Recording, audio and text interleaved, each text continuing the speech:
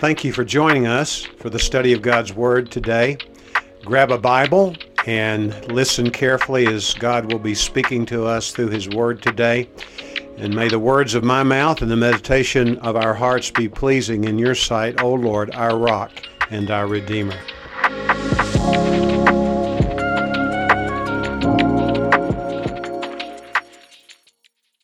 I invite you to take your Bible and turn with me to the book of Ephesians, the 5th chapter.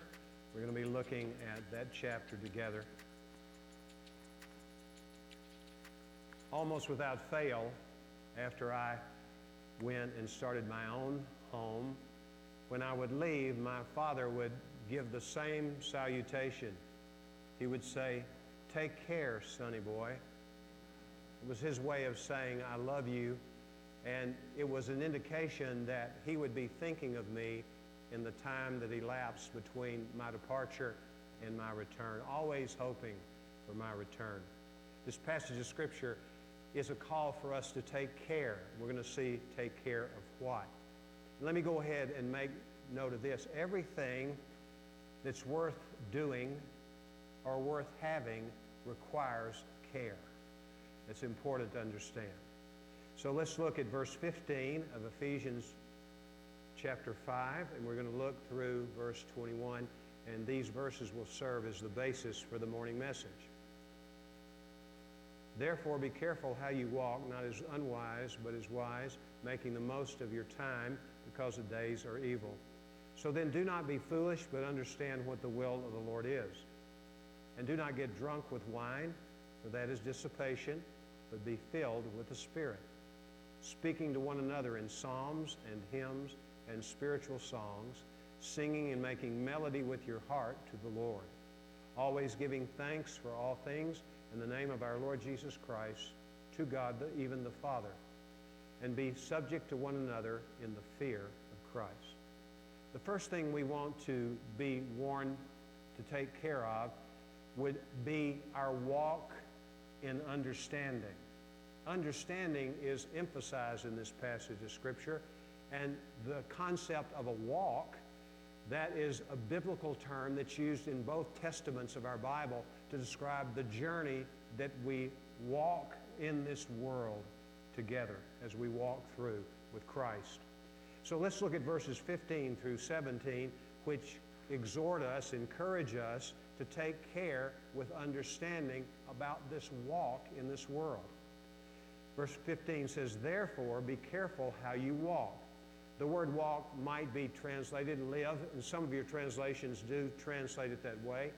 Also, another way to look at it is behave. It's about our behavior. To this point in the book of Ephesians, the Apostle Paul has been very clear about what we're to do if we're followers of Christ. There would be no question in their minds, and there's more to come, but they had more than a plate full of things that they were responsible for, and we, by connection to them in a way through this epistle, these things apply to us just as surely as they applied to the first people who heard it or read it. So these things are applicable to us. We're to take care when it comes to our behavior. He goes on to say, not as unwise men, but as wise men. We're fools if we ignore the instructions that are given to us in Scripture as to how we can be in sync with the Lord and His will for our lives. Verse 16 says, making the most of your time because the days are evil. The New International Version says, making the most of every opportunity because the days are evil. The picture that's painted and would have been clear in the minds of the hearers or readers of this the first time it was read and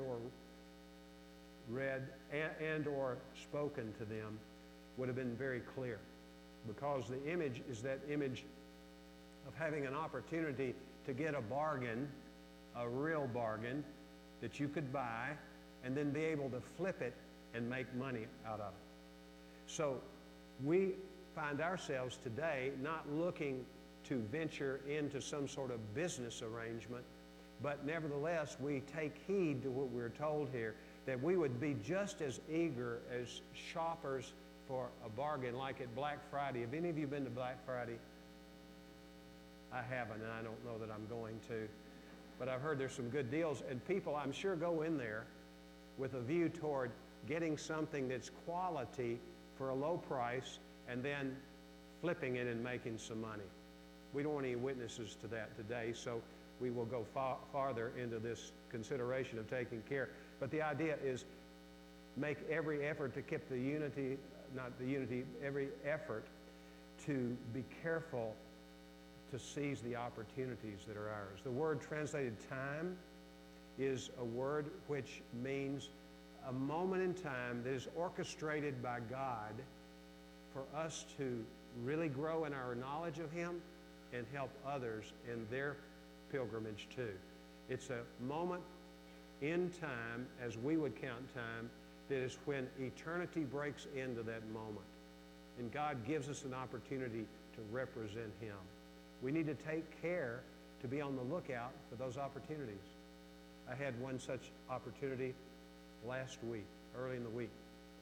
I was running behind. I knew I had to get to work at the appointed time because I had called the meeting, but I wanted to squeeze my 30-minute walk in. And I calculated, I thought I've got just enough time to do everything I need to do, walk, shower, get to work on time. And I had this sense when I got out of the car as a man passed by walking his dog. I had seen him more than one time and had spoken to him several times too. Nothing lingering in the conversation, just hi, how are you, friendly exchange. And I sensed the Lord wanted me to reach out to him to see if I could pray for him and maybe a door would be open to share Christ with him. But I quickly shrugged it off. I said, you know, Lord, I need to get my walk in. And I forgot about the real walk we're on in this world, the one that's talked about here. So I said, okay, Lord. I didn't go begrudgingly, but I wasn't the most eager person either. So I came up to him. I said, how are you doing? And he was moving pretty fast, so I was having to keep up with him. And he said, may I pray for you? And he just looked at me, stunned kind of. Why is he asking me if I want him to pray for me? And I identified myself. I'm a pastor, and I just like to pray for you. He let me do it. I prayed for him, and he went his way. Now, I was hoping more that would have come of that encounter than actually did. I was hoping that there'd be a door to share Christ with him. Well, maybe there will be, because I know where he lives. He lives, and I'll be going by there again. And maybe the Lord will open that door for me at that time. But nevertheless, I don't know if I would have missed an opportunity, but sometimes when the heart is tugged on by the Lord, yours and mine, we need to act on it, no matter how foolish we might appear to the people that we're ministering to or how much we need to get on to the next thing in our lives. Making the most of every opportunity. Why? Because the days are evil. Now, what's interesting to note about this particular phrase, and for a long time I have thought that means, hey, yeah, we need to make the most of every opportunity, like witnessing to people who are walking down the sidewalk or doing an act of kindness to somebody, because we may never have that opportunity today, that we have today in the future. So we need to know that the idea here does probably include that as a possible connection. But also, it has something to say to us. We live in evil days. Would you agree? And Paul's day was evil.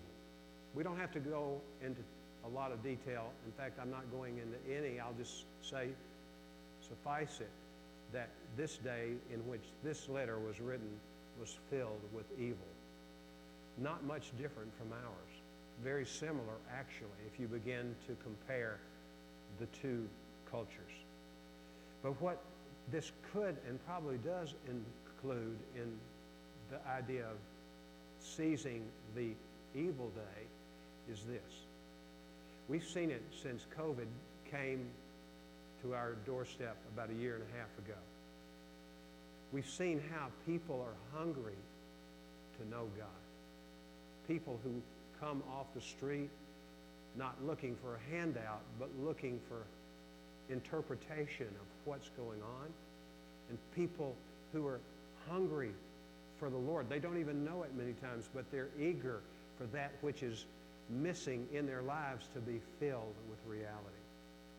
This morning in our 9 o'clock worship service, it was as largely participated in as any service I can remember at 9 o'clock in the history of the church.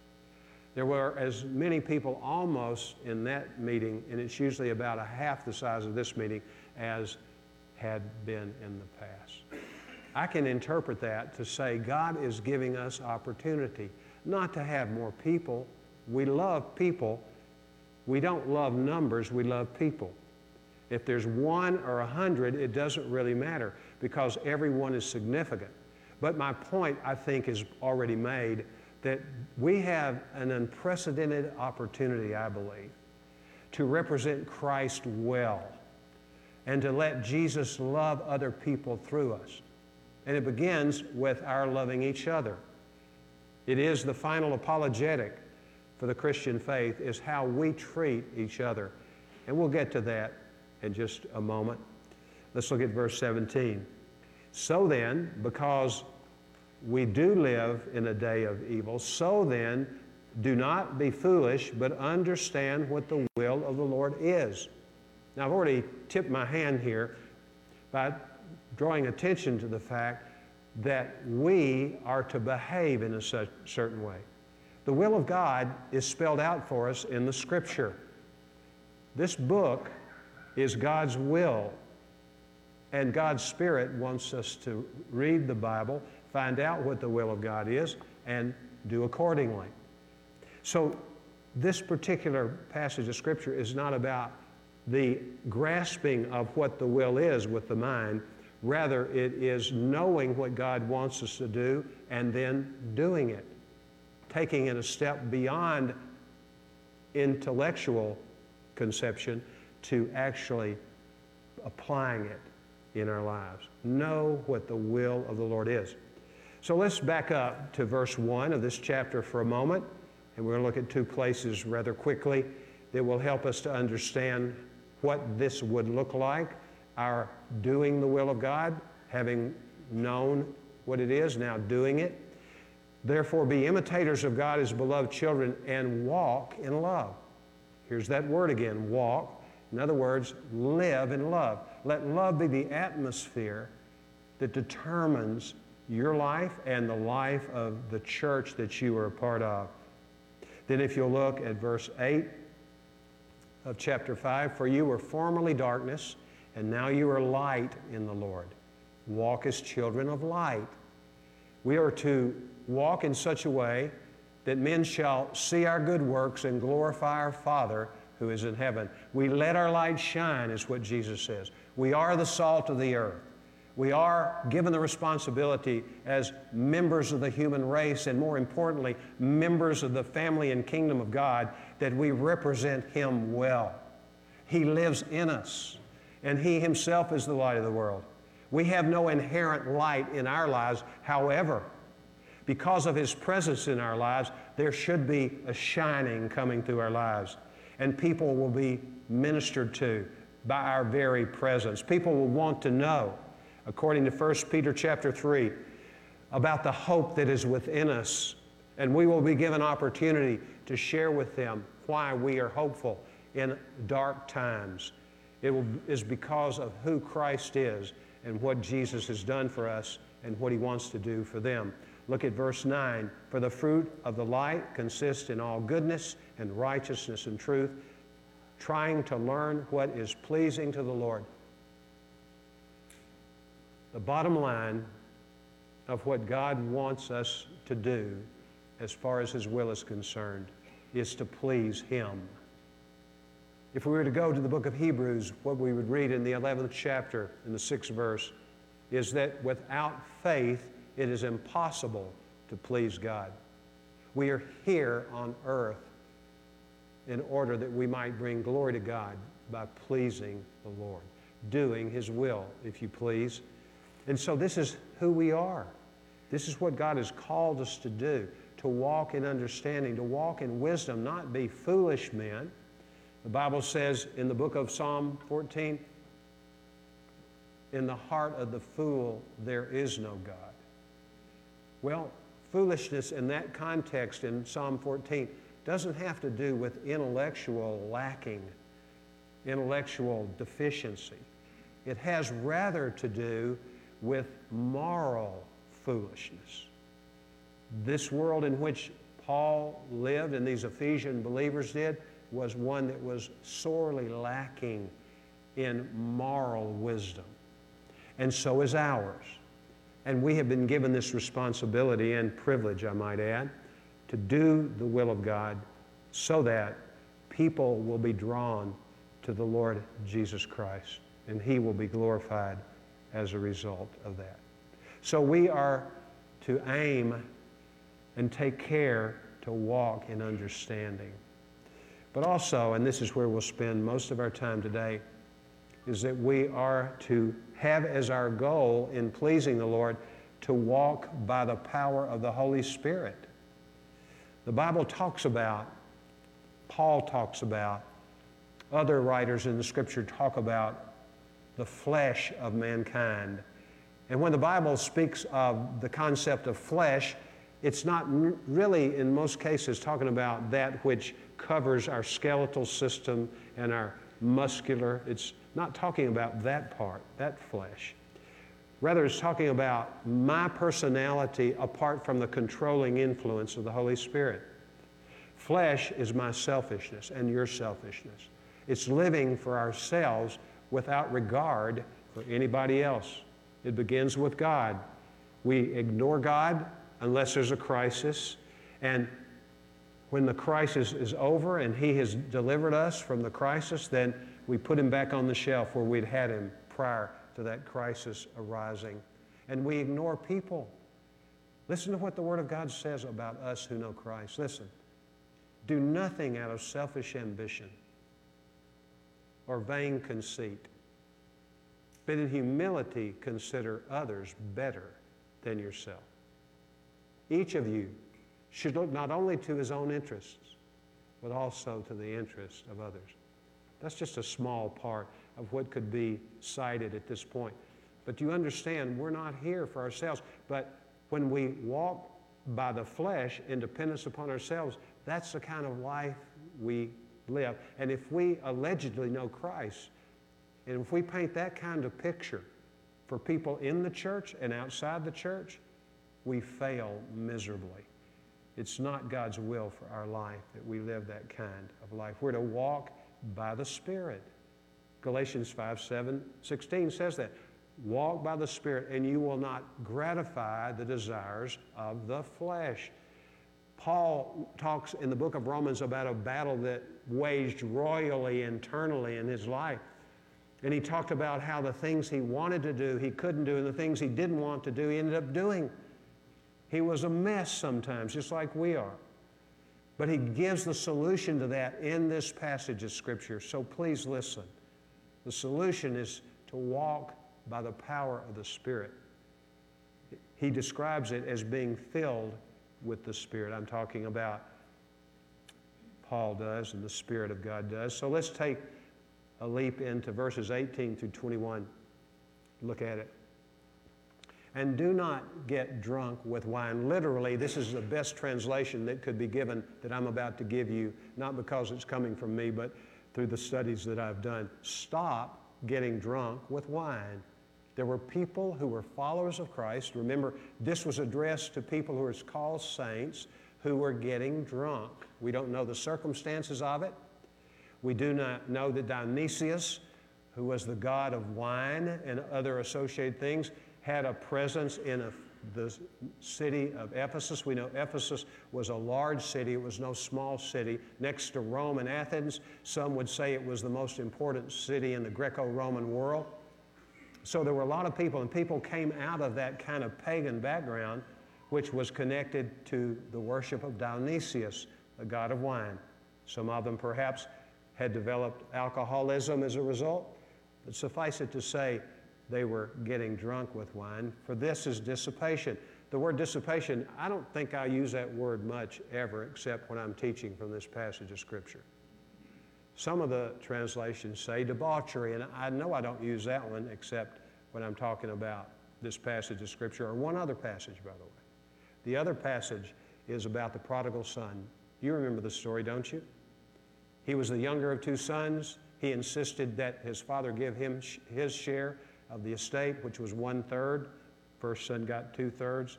Second son, 1/3, and the other people were lost as far as inheritance. So he takes the money. What does he do? He takes it and he runs. He runs as far away as he can, as if to say, I'm going to show you, Daddy, I've lived under your thumb long enough. And then in a matter of a short period, he squanders all his resources on riotous living, is the way that some of the translations translate it.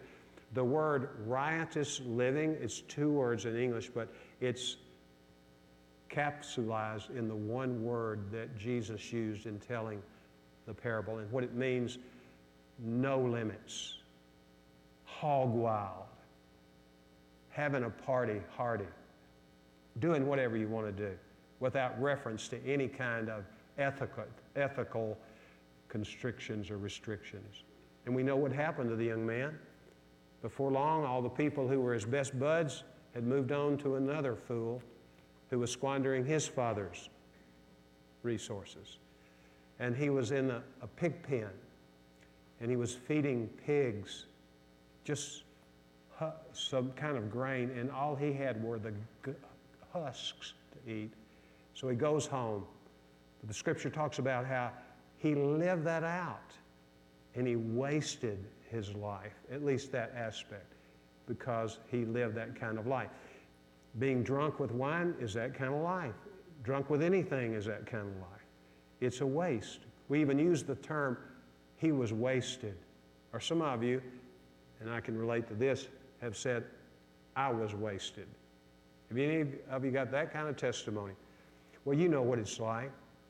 A great medical man and also a man who became an outstanding pastor. He was talking about this passage, and this is what he said. Martin Lloyd-Jones was the man's name. He was a Welshman, lived in the 20th century, died in 1980. Great preacher of the gospel in Great Britain and other parts of the world. He said, when I was in medical school, I had a pharmacology book, and the pharmacology book talked about, among other things, things which were stimulants and things which were depressants that could be taken medically, prescription kind of meds. He said, if I were to go to that part that is a depressant, I would find the word alcohol among the depressants. Alcohol gives us an initial kind of lift when we drink it. But if we drink too much of it, we get drunk. We don't remember anything about what happened during that period of drunkenness. But it really acts on that part of our brain that is that which distinguishes us from animals, and we begin to act like animals, not people created in the image of God. So you see why the Lord would use this study in contrast. Instead of being controlled by wine, living under the influence of wine, what are we to do? We're to be filled with the Holy Spirit. Now think about the contrast there. Among the aspects of the fruit of the Holy Spirit in the book of Galatians 5, verses 22 and 23, Paul talks about the fruit of the Spirit. And at the end of the list was the word self-control. Actually, when we are filled with the Spirit, the Holy Spirit enables us to become more like God, not less like God. Less like man and more like God as we are filled with the Holy Spirit. I want to take the rest of the time to talk about this simple statement that is so packed with potential for us individually and as a church. Be filled with the Holy Spirit. This is a way it could be translated accurately and maybe a way that we can understand it for us. Y'all keep on being filled with the Holy Spirit. Y'all keep on being controlled by the Holy Spirit. The idea of filling usually is associated with a container that's empty and filling it up. And that is a legitimate way of looking at it. However, there are many usages. I believe this is one where in the New Testament the word that is translated filled has to be translated or interpreted at least by being controlled by. For instance, in Luke chapter 5, verse 26, a group of people had witnessed Jesus healing a man who was a paraplegic. He couldn't even get himself to the place of an audience with Jesus. He had to be brought by his friends. He was paralyzed from the neck down, evidently. We don't know why, but he was paralyzed nonetheless, and he was healed by Jesus. And the Bible says the people praised God, and they were controlled by or filled with awe. Fear is the actual word. The fear of God came upon them, and they praised the Lord. They were controlled by their awe of God. When Jesus was getting ready to leave his men, his apostles, in the upper room, he makes a statement to them about his leaving, and their response in John 16:6 is that they were gripped with grief. They were filled with grief. They were controlled by grief. Some of you had grief hit your life with that same outcome in your life. So y'all, it's plural, keep on being filled, which is the proper interpretation of this. So there's never a moment in my life after I come to know Christ that Christ's best for me, and more importantly, his best for himself, is that I be filled with the Holy Spirit. And that's not because I'm a pastor. It's because I'm a son of God, a child of God. And he wants that for all of us. This is the normal Christian life. What we see very often in ourselves and elsewhere is abnormality. Normal Christian living is that which is animated by the Holy Spirit of God. That which is motivated by the presence of the Spirit of God in our lives. I can say without any doubt that I know God's will for your life in this matter. He wants you to be filled with the Holy Spirit. He wants you to be controlled by the Holy Spirit. Y'all, there's no special deluxe edition of Christianity. It's all. He wants this for all of us. The Bible says in 1 Corinthians chapter 12, verse 3, no one can say Jesus is Lord apart from the Holy Spirit. In the book of Romans chapter 10, the Bible says, if we confess with our mouths Jesus as Lord and believe in our heart that he's been raised from the dead, we shall be saved. In 1 Peter chapter 3, verse 15, the Bible says, set apart Christ as Lord in your heart. Do you see the connection between being filled with the Spirit and being under the rulership of Christ as Lord? We can't even be saved apart from crowning Christ King in our lives. That's why when the Philippian jailer came out of his place of rest, he was awakened by this great earthquake, and the last thing he could remember was hearing Paul and Silas singing in the dungeon, and he saw the entryway, the gate had been broken, and he was ready to kill himself. And all of a sudden he heard this voice out from within that dungeon. Wait, don't kill yourself, we're here. So out emerges the Apostle Paul and his companion Silas, and this jailer says, what must I do to be saved? Now one wonders, how did he know to ask that question? Here, I believe, is the answer. The Bible talks about that passage in Acts 16, about how these men were singing, and they weren't just singing any kind of popular song, they were singing praise to God. And undoubtedly, they were singing about the gospel.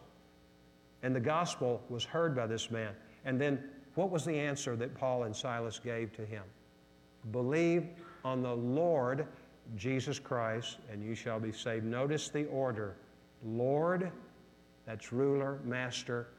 Jesus, that's Savior. Christ, that is King or Messiah. Look at the order. The Holy Spirit makes no mistakes in the Scripture. There's a seamlessness and a consistency about the Lordship of Christ. and also being filled with the Spirit. There's only one time you're baptized in the Holy Spirit. 1 Corinthians 12:13 talks about that. I would like to read it for you just a moment. 1 Corinthians 12:13. This is what the Scripture says. For by one Spirit we were all baptized into one body, whether Jews or Greeks, whether slaves or free, and we were all made to drink of one Spirit. We came to Christ, and it was the Holy Spirit's work of putting us in the body of Christ. There's one Lord, one faith, one baptism. And it's not talking about water baptism. It's talking about the baptism of our being immersed, as it were, permanently in the body of Christ. This is a statement of fact, no command. We are commanded to be filled with the Holy Spirit. I'm not splitting hairs here, nor is the Holy Spirit in giving this information to us. The idea is that we come to Christ. When we come to Jesus, we make Jesus Lord, and in effect, that's by the Holy Spirit. The Holy Spirit does come, and He indwells us. He baptizes us into the body, and we are filled with the Spirit, believe it or not, when we give our lives to Christ. When you really come to know Jesus, that's what happens. But then, if we're not taught the imperative nature of what we are considering today, that the fullness of the Spirit is lost whenever I sin, and we fail miserably as a church and as the modern American church to help people understand how to walk with the Lord going forward. Because it's a big change in one's life to teach people how to deal with sin, to confess it and receive cleansing when you do confess it to the Lord. If we confess our sin, He is faithful and just to forgive us our sin and to purify us from all unrighteousness. That's what God wants us to do. He's given us an advocate with the Father, Jesus Christ, the righteous one, who has paid the price for our sin in terms of its punishment and penalty in the long run. But meanwhile, when we sin, we need to confess it to the Lord. And we need to put it out there, and we need to humbly come before Him and accept that cleansing. That's what happens. So there is one baptism of the Spirit, many fillings. We also lose the fullness of the Spirit, not just when we sin, but also we lose the fullness of the Holy Spirit when we are poured out in ministry to people, when you are giving yourself to be used by the Lord. And we see Jesus frequently, after hard days of ministry, He would draw aside early in the morning before His apostles would awaken, and He would go to a solitary place, and He had communion with the Father.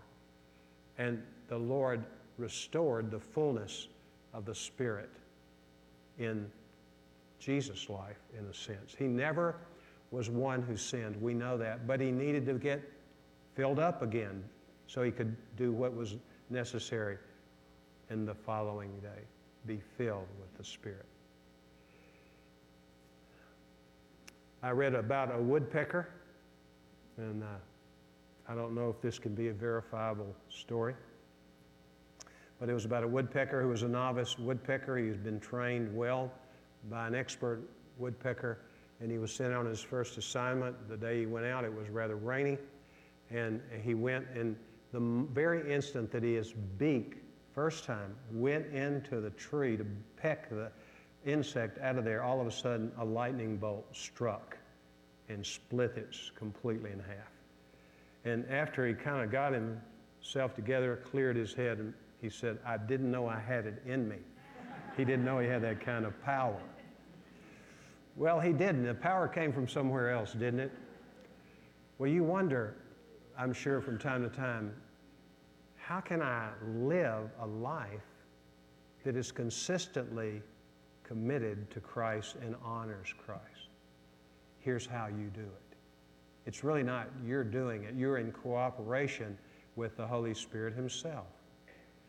Jesus, when He went to the Feast of Booths for a time of being with the people of God in Jerusalem, He had a chance to talk to them, and He makes this statement.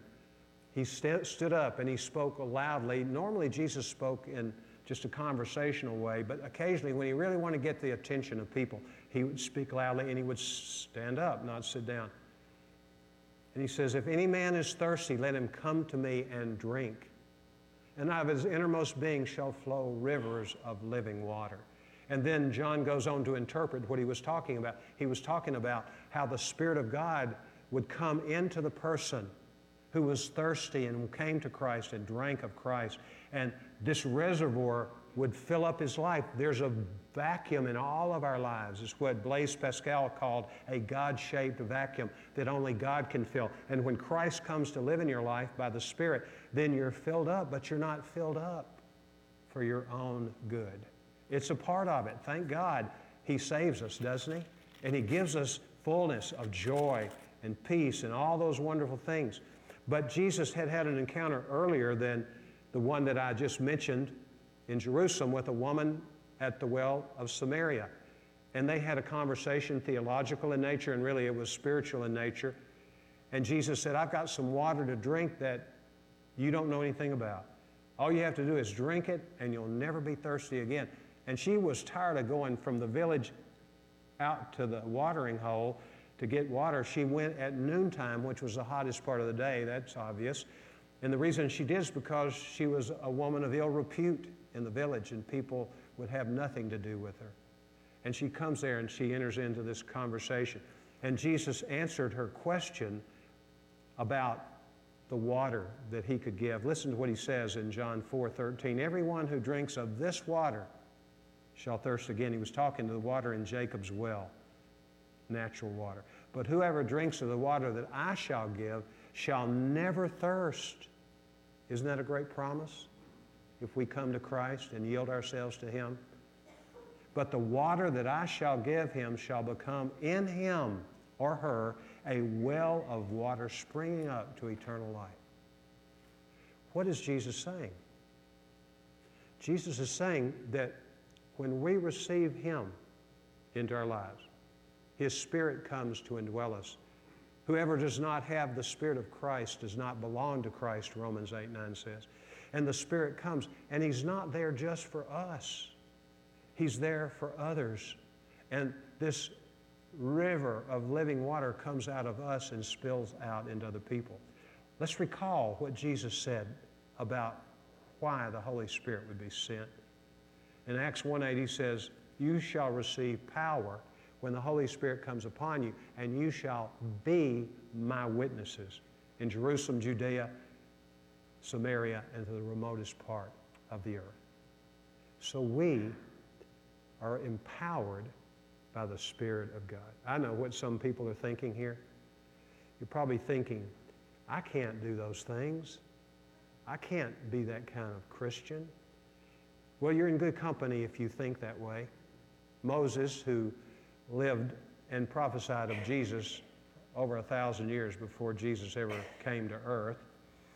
You remember when he was being told by the Lord that the Lord had a special assignment for him, and what did he say? I'm ready to go, Lord.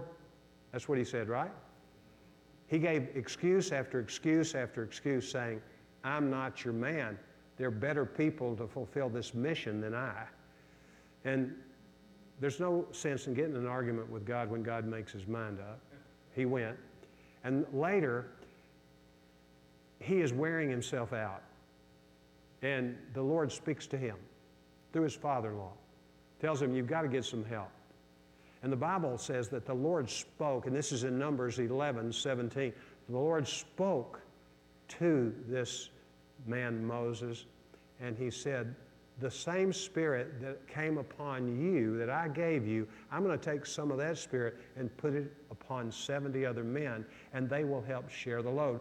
The reason I even share that is because he was a man full of the Spirit of God. He balked, didn't he? He did not want to do what the Lord told him to do. He didn't think he was capable of doing it. But he finally yielded to the Lord.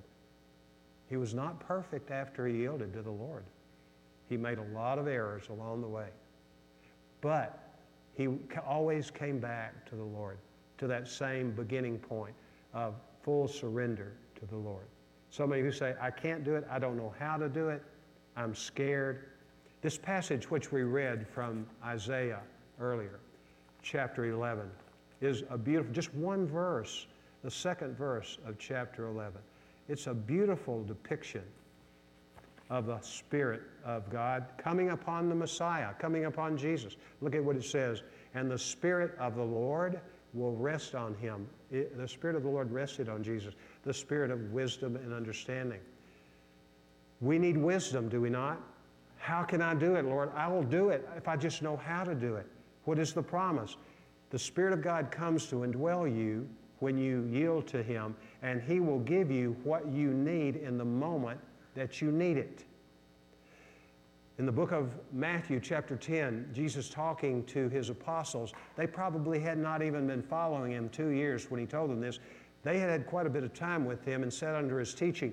But remember what He said, don't worry when you're dragged before people of authority. Don't worry what to say, because in that moment, the Spirit of your Father will give you what to say. Now back up with me just a moment. Where is the will of God found for us? In the Bible, isn't it? Who wrote the Bible? Humanly, there were men and women who were given the message, and they faithfully wrote down what the Spirit of God led them to say. And thank God they did, because we have a Bible that is God's message to us. And what we need to understand is that the wisdom is in the Word of God. And God's Spirit, who wrote it, also explains it to us, and He gives what we need in the moment.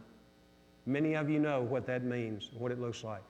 There have been many times when I've been in situations when I thought, I don't know what to say, Lord. And the Lord didn't say out loud, but I remembered these verses.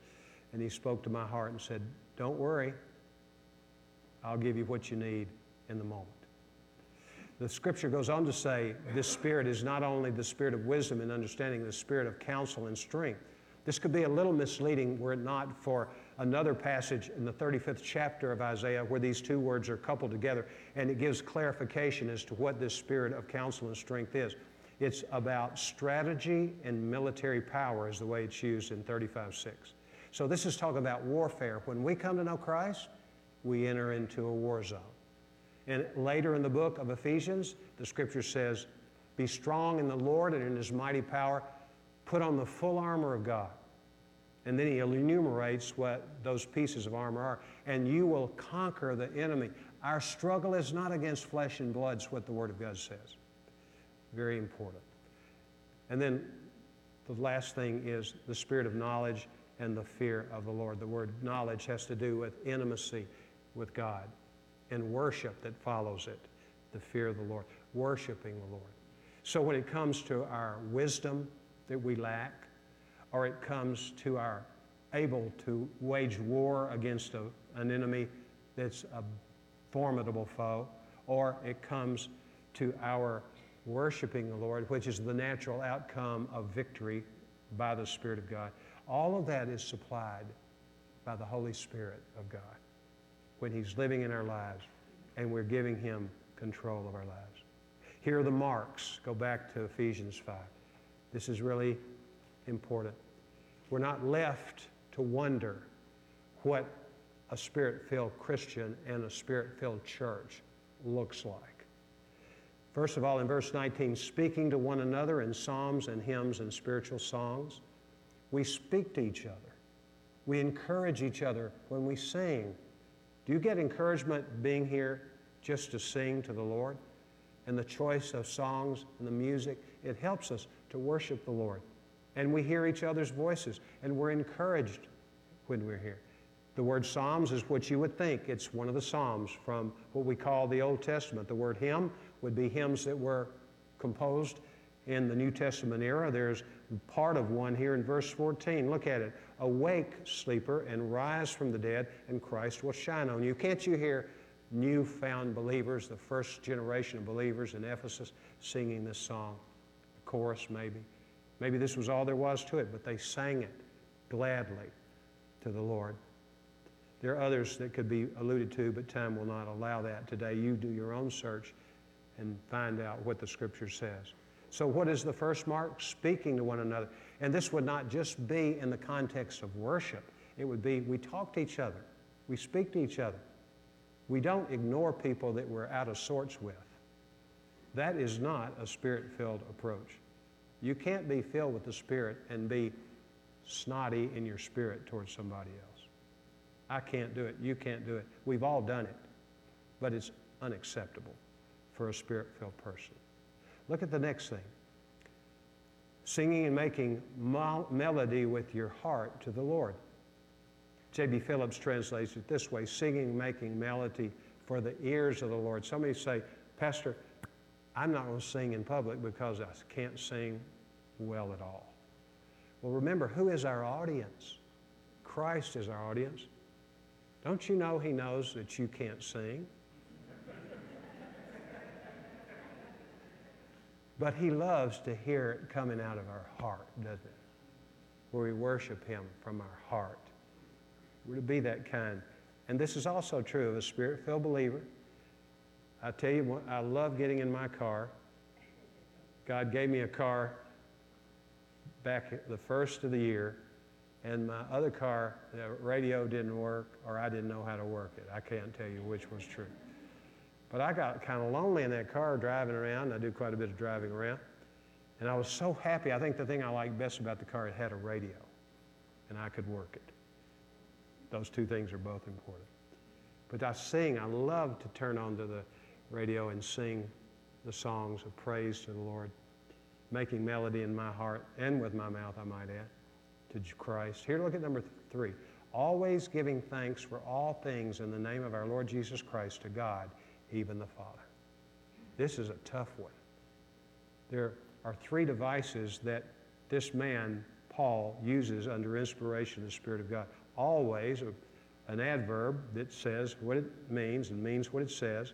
Giving thanks, this is a participle, it's a verbal, and what it is, it's a present tense, so it could be always keeping on giving thanks, and then a prepositional phrase to round it off for all things.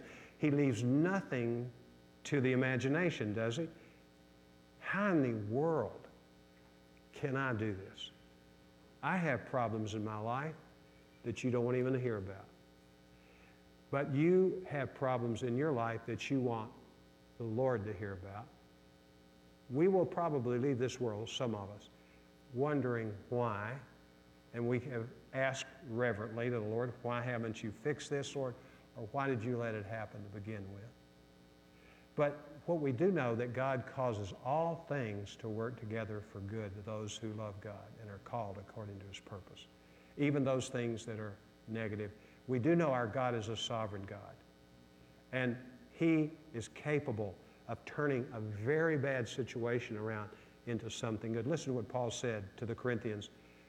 We were under great pressure, far beyond our ability to endure. Indeed, in our hearts, we felt the sentence of death. Does that sound desperate? The sentence of death? But this happened that we might not rely on ourselves, but on God who raises the dead. God's power works best in a graveyard. And you may think you're dead in the water in some area of your life. Think again.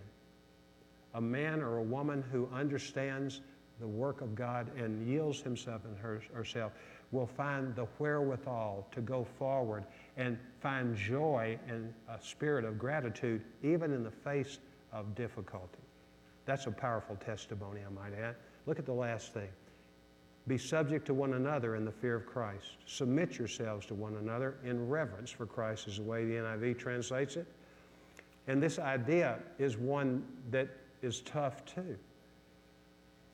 Remember what Jesus said, if you want to be first in my kingdom, be the slave of all. Not servant, slave. He carefully chose his term. If you want to be first, be the slave. Don't be like the Gentiles whose rulers lord it over everyone under them, think that they were made to suit their will. Be like me. Even though I am the Son of Man, I did not come to be served, but to serve and to give my life a ransom for many. This is God's will for our lives, that we submit to one another. It doesn't matter who you are. I'm to submit to you. You're to submit to me. We are to be like this. This is mind-blowing to the world. Do you think the world needs a demonstration of a Spirit-filled church? It does. And we have the capacity to do it if we yield to the Lord. That's the bottom line. Let me just close with this. How do you get filled with the Spirit? You probably already figured it out by now. First of all, you have to admit you're not. That's a tough one sometimes. Secondly, we have to surrender to the Lord. Unconditional surrender. Not, Lord, I'll give you this much, I'll give you 95%, but not all. I want to hold this little pet sin close to my heart. It's all or nothing. What he says is admit that you're not filled, controlled by, and then surrender, and then ask in faith. This is very interesting. The book of Galatians is right before Ephesians, so take a quick look with me at the 3rd chapter, verse 14. It says, in order that in Christ Jesus the blessing of Abraham might come to the Gentiles so that we might receive the promise of the Spirit, Holy Spirit, through faith. How do we receive the fullness of the Spirit? By faith. It's an act of the will. It's believing based on the promise of God's Word. It doesn't come with feeling sometimes, but it's your saying, Holy Spirit, please take control of me. These 4 marks of a Spirit-filled Christian and a Spirit-filled church have nothing to do with experience, everything to do with ethics. It's how we treat each other. Experiences come and go, and many are valid. I'm not talking about that. But in the final analysis is how we live it out, speaking to one another, making music in our heart to the Lord, being people who care about each other to the extent of submitting ourselves fully to one another, and so forth and so on. Would you pray with me? If you sense that you want the Lord to be your controller, you want to live under the Holy Spirit's influence, not the influence of your own flesh or the world, just say that to the Lord, would you, in your heart? Lord, I want you to fill me. I want you to control me. I'm not full of you, Lord, and I'm sorry, but I want to be. And I confess my independent spirit, and I want to let you be the ruler of my life. Give me the power to do it, Lord. I can't do it, but I want to trust you to do it. Thank you, Lord. Amen. Amen.